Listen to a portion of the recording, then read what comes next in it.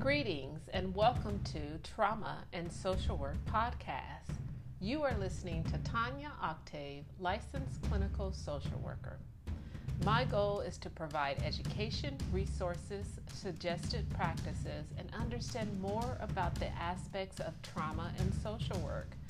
This podcast is for you because we are all impacted by trauma. I am your host. Go grab your notepad, pen or pencil, a cup of warm tea, and let's get down to business.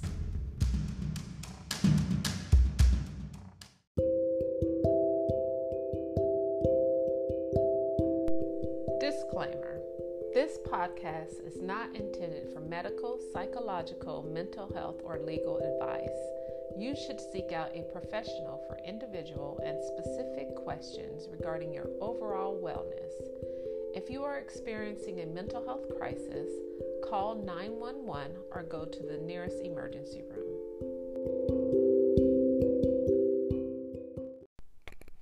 Welcome to episode 4 of Trauma and Social Work Podcast. Today we are going to talk about trauma. What is a small letter T in trauma, and what is a capital letter T in trauma, like I suggested in episode 1? What are the different types of trauma, and what does a clinical diagnosis of PTSD mean? Trauma is not an uncommon experience, and it impacts can be life-altering. Traumatic events impact not only the individual's psychological structure, but also the systems of attachment. The quality of attachment is between the infant and the parent or caregiver. So the infant and parent or caregiver attachment connection lays the foundation for how the individual will behave and react to certain situations. Additionally, it influences the individual's interaction in interpersonal relationships. The attachment relationship determines if infants will experience secure or insecure in their relationships with others, and also how this helps them to understand their current feelings. Therefore, the attachment style can guide an individual's capacity to understand and tolerate life experiences, especially in terms of managing traumatic events. This is the connection between, let's say, the internal ways we understand information and the distressing experiences to our psyche. So let's talk about this small letter T.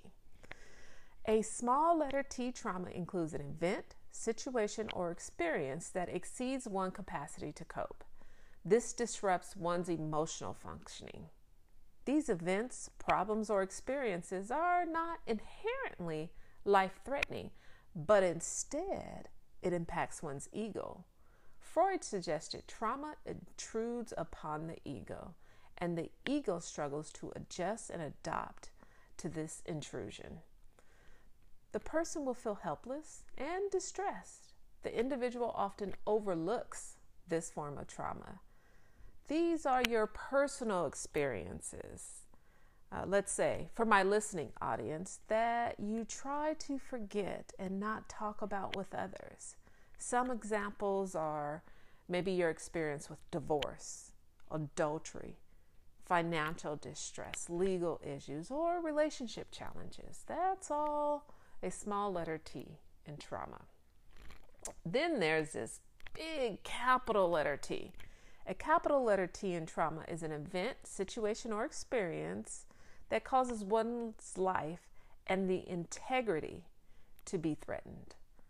This person feels powerless and having little control in their life and circumstances. Most consider a capital T to be a natural disaster, a terrorist attack, going to or feeling like you're living in some sort of war, a sexual or physical assault, some sort of significant accident like a car accident, an airplane, train, or boat accident. However, most research fails to explore with capital letter T trauma issues of racism, sexism, I would say all of our isms in general, institutional forms of oppression, slavery, historical and cultural traumas, and unconscious forms of traumas are also a part of that capital letter T. So, What are the different types of trauma?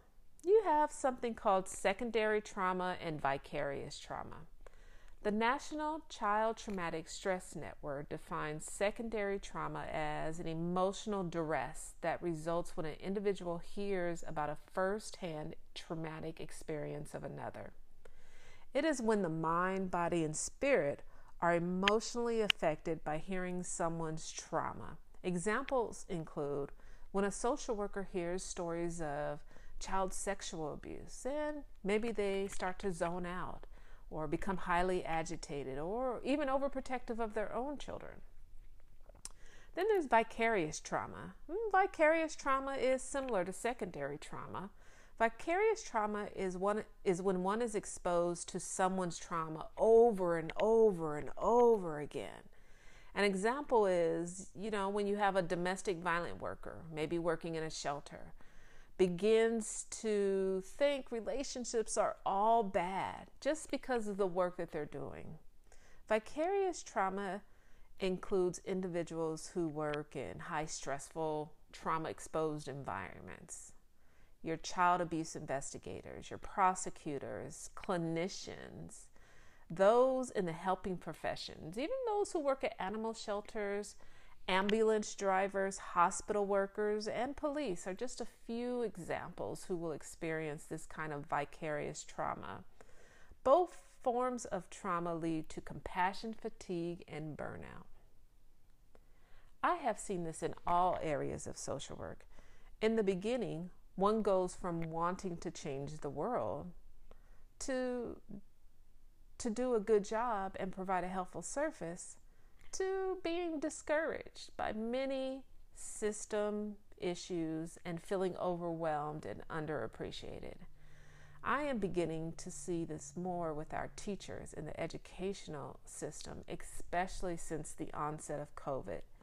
Teachers, police, hospitals are often the first place that hears about child abuse.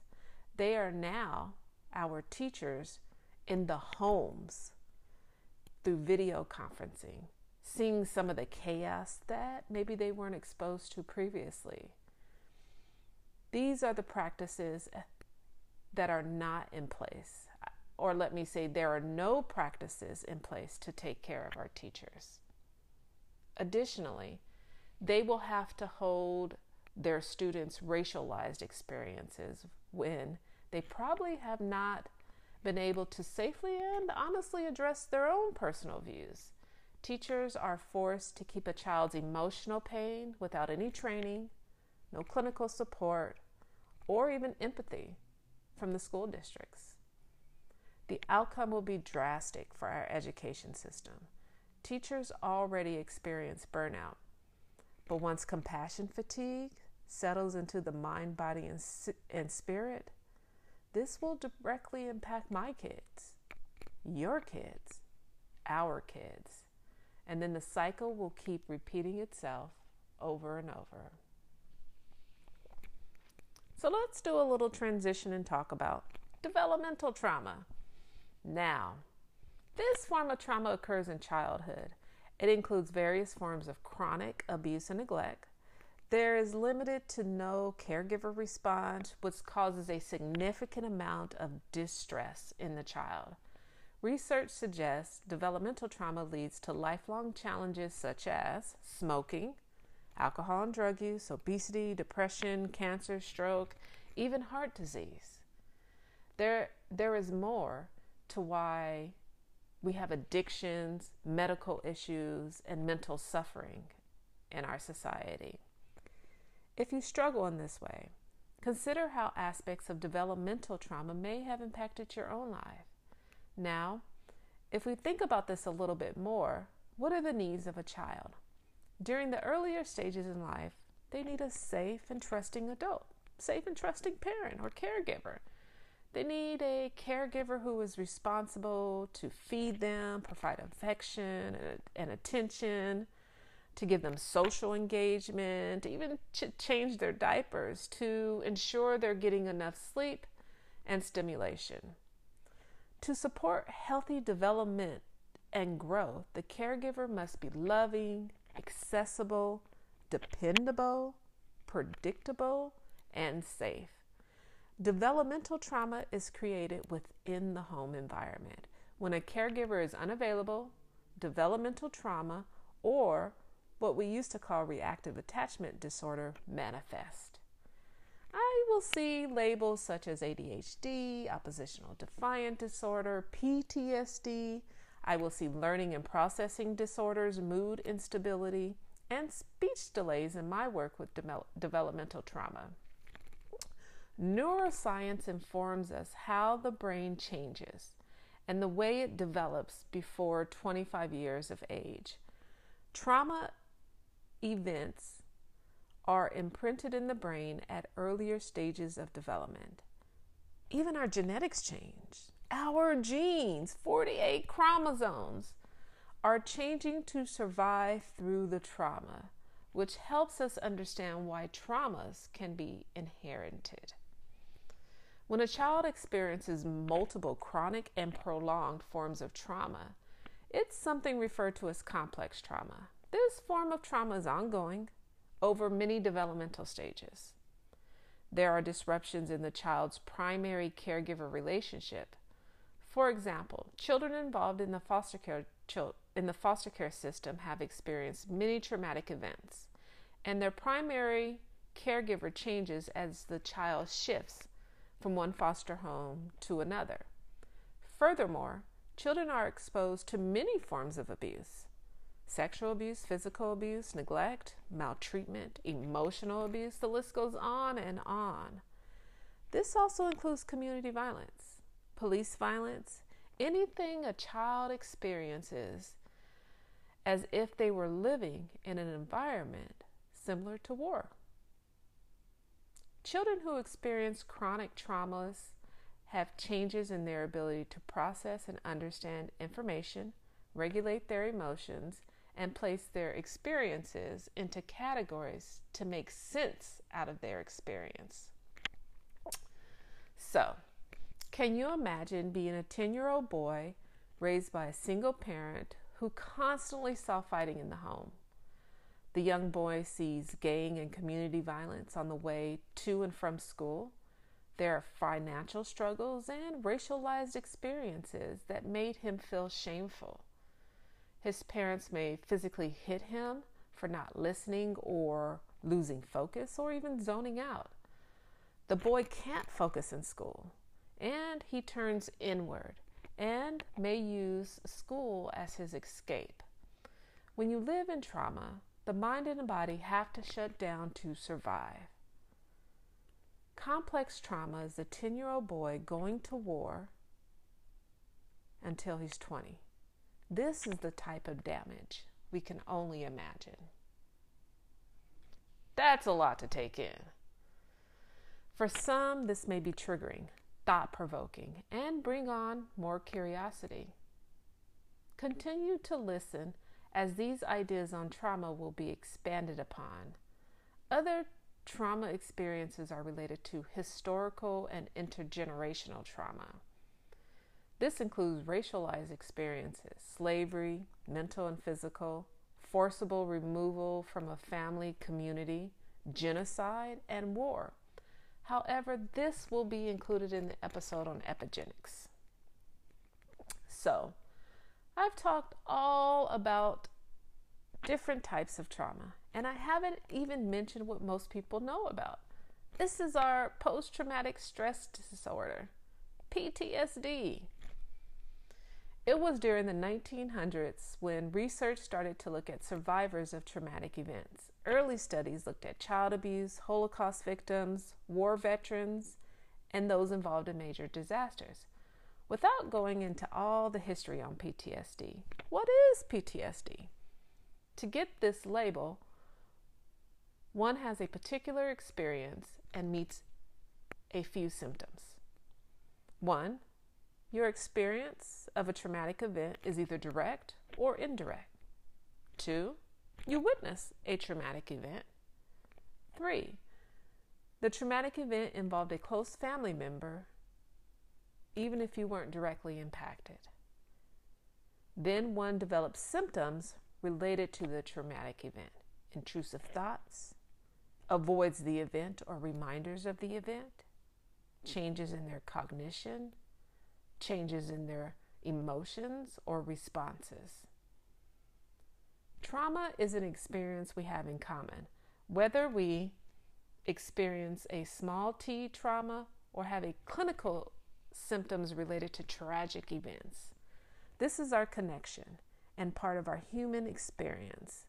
Continue to listen, and with each episode, you will learn more about trauma and social work. I will end with this. Traumatized children grow up to be traumatized adults. Ask for help. Find your voice and work through your childhood stuff. Octave 2021.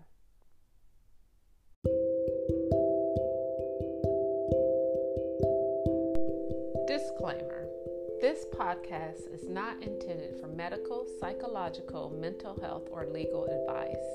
You should seek out a professional for individual and specific questions regarding your overall wellness. If you are experiencing a mental health crisis, call 911 or go to the nearest emergency room.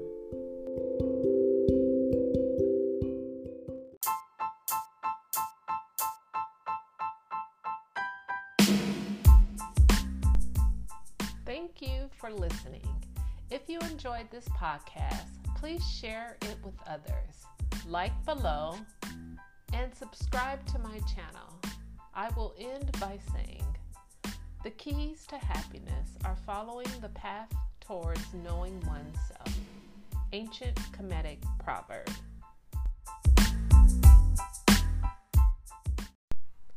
Welcome to episode 5 of the Trauma and Social Work podcast.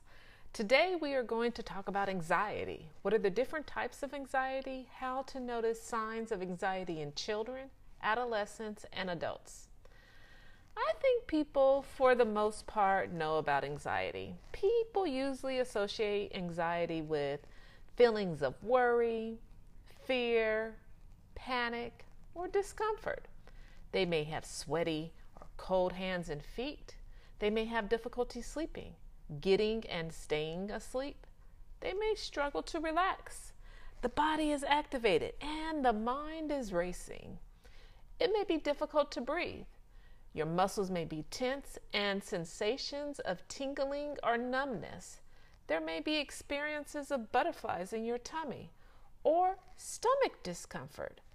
Some feel anxiety is when you are not yourself. For me, to put it simple, anxiety is when you are focused on something that can potentially happen. This can be a thought that is bothersome to you. This can be noticed in some movement in your body. This can even be how your digestive system is reacting or being activated in some way. Anxiety is about the future. So let's take some time to talk about some different types of anxiety. There's generalized anxiety. This is the excessive worry or preoccupation with your thoughts in a variety of ways. You will feel stressed about various activities or events. You may have even attempted to control these worries. But once you feel you stopped worrying about one thing, you begin to worry about something different. Generalized anxiety is experienced with physical, cognitive, and digestive symptoms. There may be restlessness, being quickly tired, challenges with thinking, forgetfulness, muscle aches, and challenges sleeping, especially for children. Children may struggle to fall or stay asleep, maybe be restless at nighttime, and can even be a little grumpy in the morning. They may have unexplained sweating, nausea, diarrhea, or complain that the symptoms just may happen. In teenagers, the same symptoms occur, but the young person may also experience irritability. However, this is usually not observed by other adults.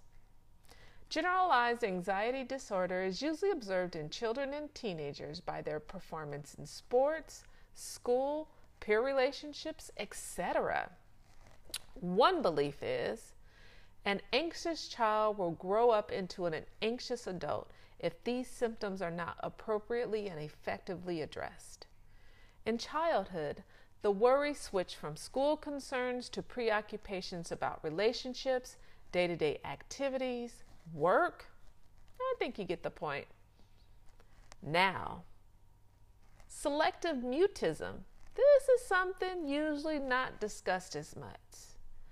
And this is not why or when your girlfriend asks you to clean the kitchen and you get distracted by the TV and you don't respond. Or when you tell your child to pick up his room and he's playing video games and he's quiet.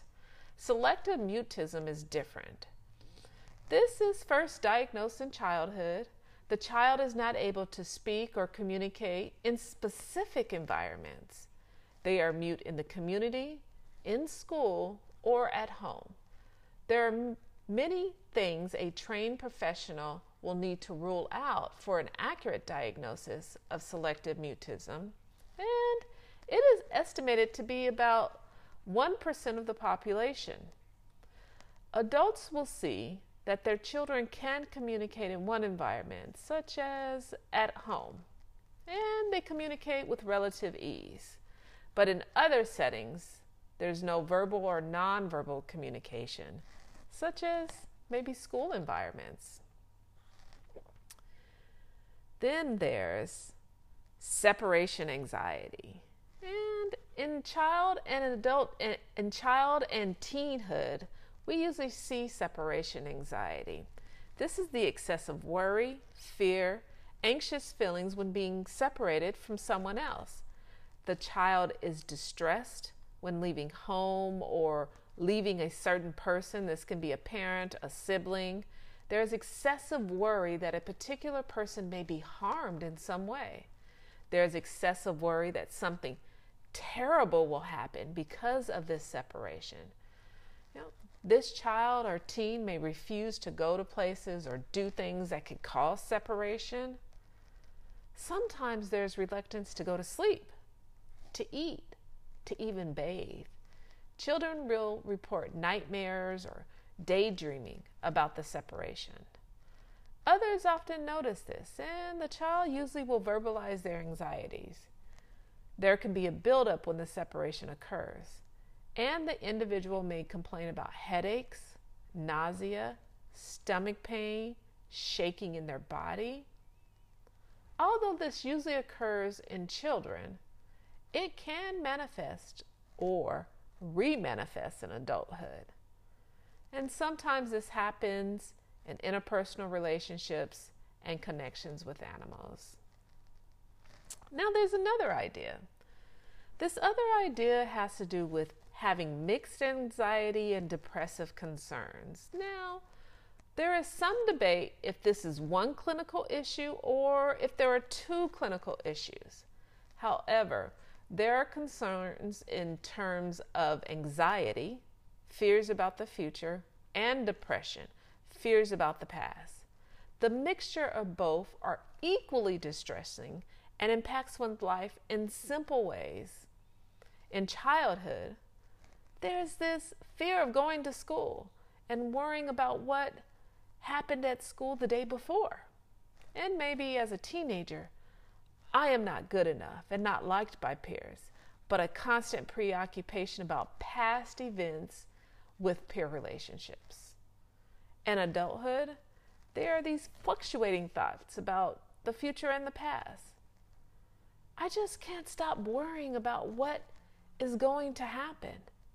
And I keep thinking about what happened. I can't stop.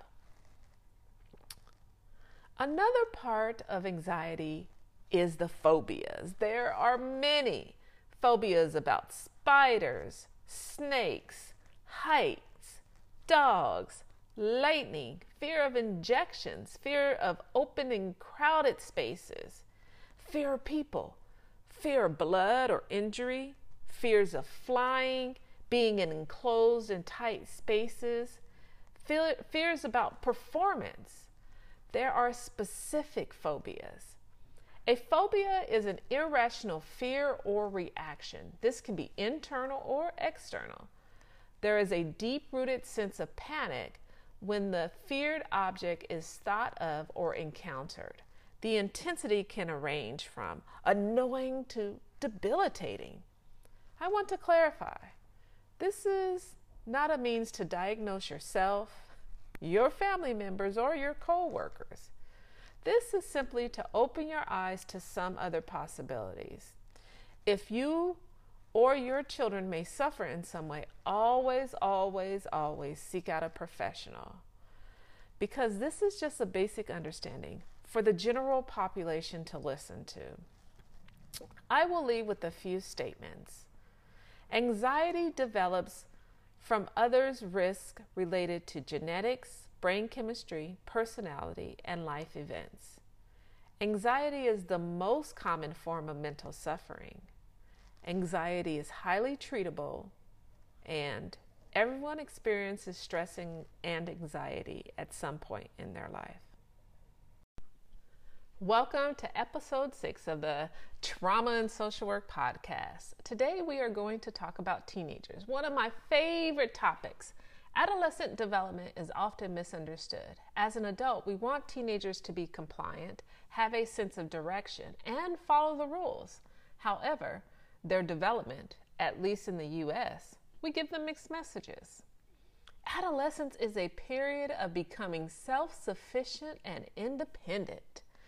It is a time in our lives as an individual when we are allowed to explore our thoughts and beliefs separate from those of our parents and family members.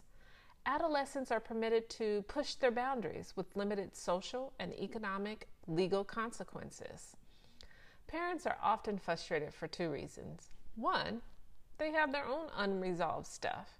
And 2, they want their teenagers to make healthy and positive choices in life that will eventually lead to financial and emotional security. The goal for most parents is to produce young adults who are contributing members of our society. I will share some information on developmental stages of adolescence and the connection to attachment theory. And then I'll talk a little bit about infancy and how it lays the foundation for adolescent development. And then I'll explore some challenges between parents and their teens. So let's talk about development in infancy. Humans are considered primate animals and remain in infancy longer than other mammals.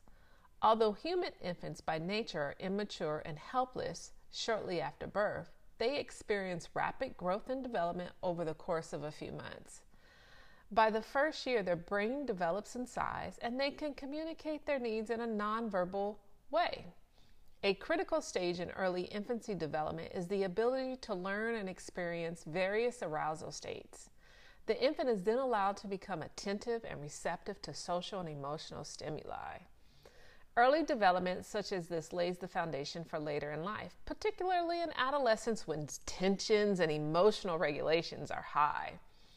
If successfully accomplished in infancy, the teenager will have a strong sense of self, and this will assist with their cognitive and social development. Self-regulation for an infant is largely the responsibility of the caregiver. Parents who provide consistency and offer a variety of stimulation methods in response to their infant's state, mood, and interests will assist the child in developing the capacity to regulate. For example, caregivers who provide a variety of learning materials to the infant will increase their child's capacity to feel stimulated. Young children should be provided opportunities to play blocks, Legos, dolls, do crafts, music instruments, a variety. In addition, there is a body of literature on attachment theory that reviews the various ways caregivers and infants will become connected to each other. This is a basic concept placed the importance on the quality of care provided by the caregiver that leads the infant's ability to have a sense of security. So let's talk a little bit about development and attachment. There are about 4 accepted forms or categories of attachment. Securely attached parents are often consistent while being cooperative and sensitive to their infant's needs in feeding and playing situations. For example, when the baby cries, he or she could not reach a toy, then you will see that the infant is notably anxious. The parent will comfort the child with a nurturing smile, good eye contact, and respond by engaging the child with a desired toy. The parent would play with the child and the toy together.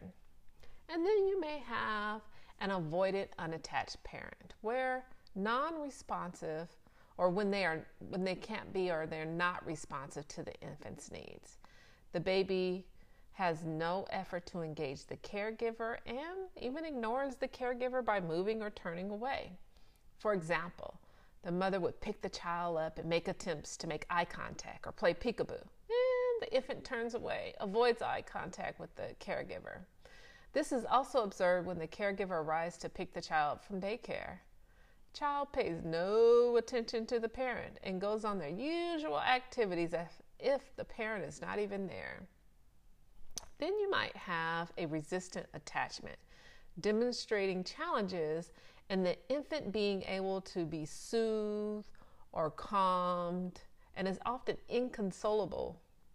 For example, a parent leaves the room and the child starts to scream, "Ah, ah," in a high-pitched voice, kicks his or her feet, throws the toys or other objects across the room. These caregivers often report challenges with babysitting or leaving the child in daycare for short periods of time.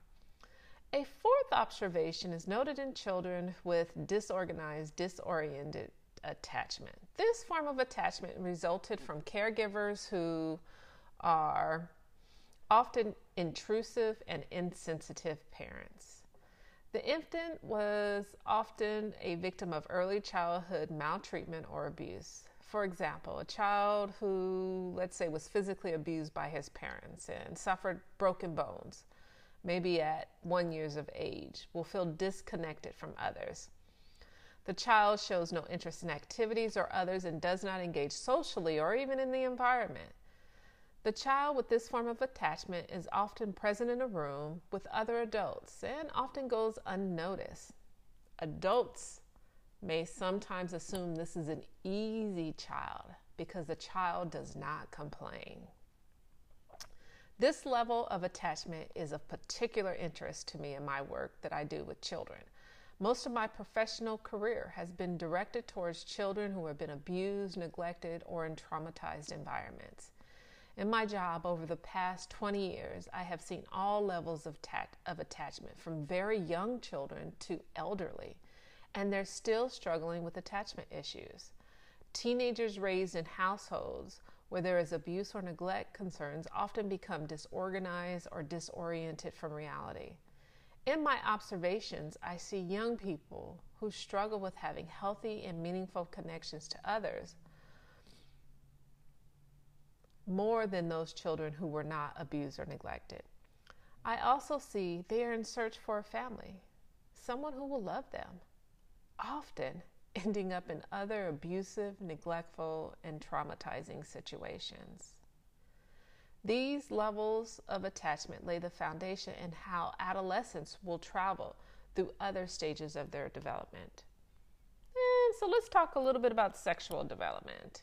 Now, I'm going to mention Sigmund Freud, but that's just to kind of give us a basis of information. Freud was the one who at least gets credit for coming up with the psychosexual stages of development. And they usually are oral, anal, phallic, and latency. Freud believed that all humans are sexual and aggressive beings, and that this was a part of our standard development. In the oral stage, usually between birth to about 1, the infant will explore the world through a series of gratifying and pleasurable experiences with their mouth. They'll walk or crawl around putting all kinds of objects in their mouth. They'll put their mouth on all other types of objects because that's how they're exploring their environment. And the transition into the anal stage, which is from about 1 to about 3, the toddler will explore the world through a series of pleasurable sensations involving their anus. This is where they learn to potty train. This can be a period of frustration and enjoyment, both for the child and the parent. And then you have the phallic stage. Usually about 3 to 5 years of age, the child explores their bodies through pleasures of their genitalia. For example, the toddler is learning to explore the genitalia more and can often be observed touching the genitalia in socially unacceptable or embarrassing places. I always say it's fun for adults to go ask their parents, what was it like for me during my potty training years, and see what response you get back from your parents. During latency, which occurs about 6 to 11 years of age, the child learns to feel emotionally connected to others and those who are helpful to meeting their needs. The child can regulate repressed impulses from earlier stages in sexual development, and so if they weren't able to successfully master the oral, anal, or phallic stages, those can be repressed. A child learns who the adults are that can provide them a sense of safety and security. The adolescence depends on the success of the prior stages as they transition into the psychosexual stages of development. Now, adolescence, starting maybe at about 12, Freud believed it ended about 18. New research probably says in the mid-20s. During this period, the adolescent can establish a reproductive system, and this is the last phase of sexual development. For both young men and women, there's an increase in focused energy on their genitalia area. This stage is characterized by a rise in rebelliousness against the caregivers and an increase in peer relationships. Adolescents often engage in intense love relationships and can do meaningful work, similar to mature adults. Young people are falling in love, and when love is threatened, it is experienced as the end of the world. If you can take a few moments just to reflect on your first love or loving experience, and when if that experience ended, how intense were those emotions for you? Young people have a desire to be attracted and attractable to peers, to engage and connect with peers with a level of intensity as they transition during their sexual development. So then what about cognitive development? Piaget argued that there are 8 stages of cognitive development. Now, I'm not going to bore you with going through all 8 stages of cognitive development, but in childhood, the child is learning to think, to understand objects, the meaning of objects, and to interpret their environment. In adolescence, self-identity occurs. This stage is a period in a young person's life where they can explore aspects of who they are in relationship to themselves and to others. This self-centeredness experience is defined as adolescent egocentrism. It is all about me. Adolescents feel that no one can understand them. At times, they feel that their thoughts, feelings, experiences are not universal, but are unique to their experience. And this leaves them feeling lonely and isolated. Adolescents also engage in more at-risk behaviors, such as unprotected sex, substance use, and participate in thrill-seeking situations. There is a belief that they can achieve great success in their talents if their ideas are supported by securely attached and healthy adults. In addition, they may feel that their parents are inadequate or even inferior to them. Many teens feel that they are the center of attraction and others are always talking and thinking about them. It is mostly during this period when parents bring their teens in for counseling due to challenges, although some of the complaints are related to normal cognitive, sexual, and emotional development. Teens are more independent and are able to verbalize their sense of self, causing the potential concerns for the parents. Now, that being said, if you have concerns as a healthy adult in a teen's life, you should seek out professional help. Just because a teenager is engaged in normal developmental activities, they could still be under distress. Working with the profession can help hold a holding environment for an adolescent so that the intensity and severity of concerns are supported. So parents, adolescents are typically brought into counseling because of their parents' frustrations. Parents also seek out support because their loved one is hurting, and maybe you've tried different things to alleviate their pain, but nothing seems to work. In relationship to adolescent development, focus should be on the importance of independence. You should be able to give them choices in their life. For example, a parent may suggest, I'm a little worried about you and I think you could try counseling for a few weeks. You can consider maybe talking to someone at school, maybe talking to someone after school or on the weekends, or even someone online. Another suggestion may be, I am worried and it would make me feel better if you had a place where you could talk privately and safely to an adult who has more knowledge than I do in this area. That type of statement actually puts the focus on you as a parent not knowing what to do and allowing the teenager to have choices about talking with an expert. Now, if a parent has minimal concerns but feels their child is just under some stressors, some things you can consider. I notice you are under more stress these days. Maybe you can try doing a sport. Having some friends come over to visit. Maybe an equestrian program. These are just some suggested ways to communicate your concerns and allowing our young people so that they feel that they're having choices in their lives.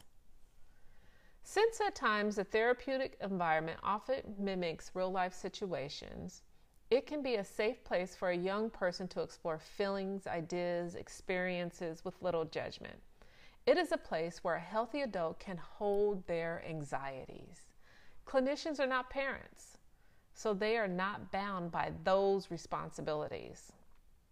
Clinicians are not peers, so they are not connected with teenagers in the same way. Clinicians can have a holding space for all their stuff, the stuff that is not shared with parents or peers. Another idea to consider is the parents' unresolved issues from their adolescent period may start to arise. A parent may have regrets of things they should have done, and this reflected on maybe their parenting choices or how they obsessed about their child at times. Parents also address all the negative feedback and ridicule that they get from other family members. Everyone tends to have an opinion about what's wrong with a young person and what a mom or dad should do differently. I am often told adults forget all the bad choices that they made when they were young. They forget what it was like to be young. There is no doubt in my mind that most parents want the best for their children, but there are external and internal factors that are at play. I will leave this by saying a quote from my son in 2012, a 10th grader in high school. If you want a relationship with me, then talk to me about other things, not just my grades.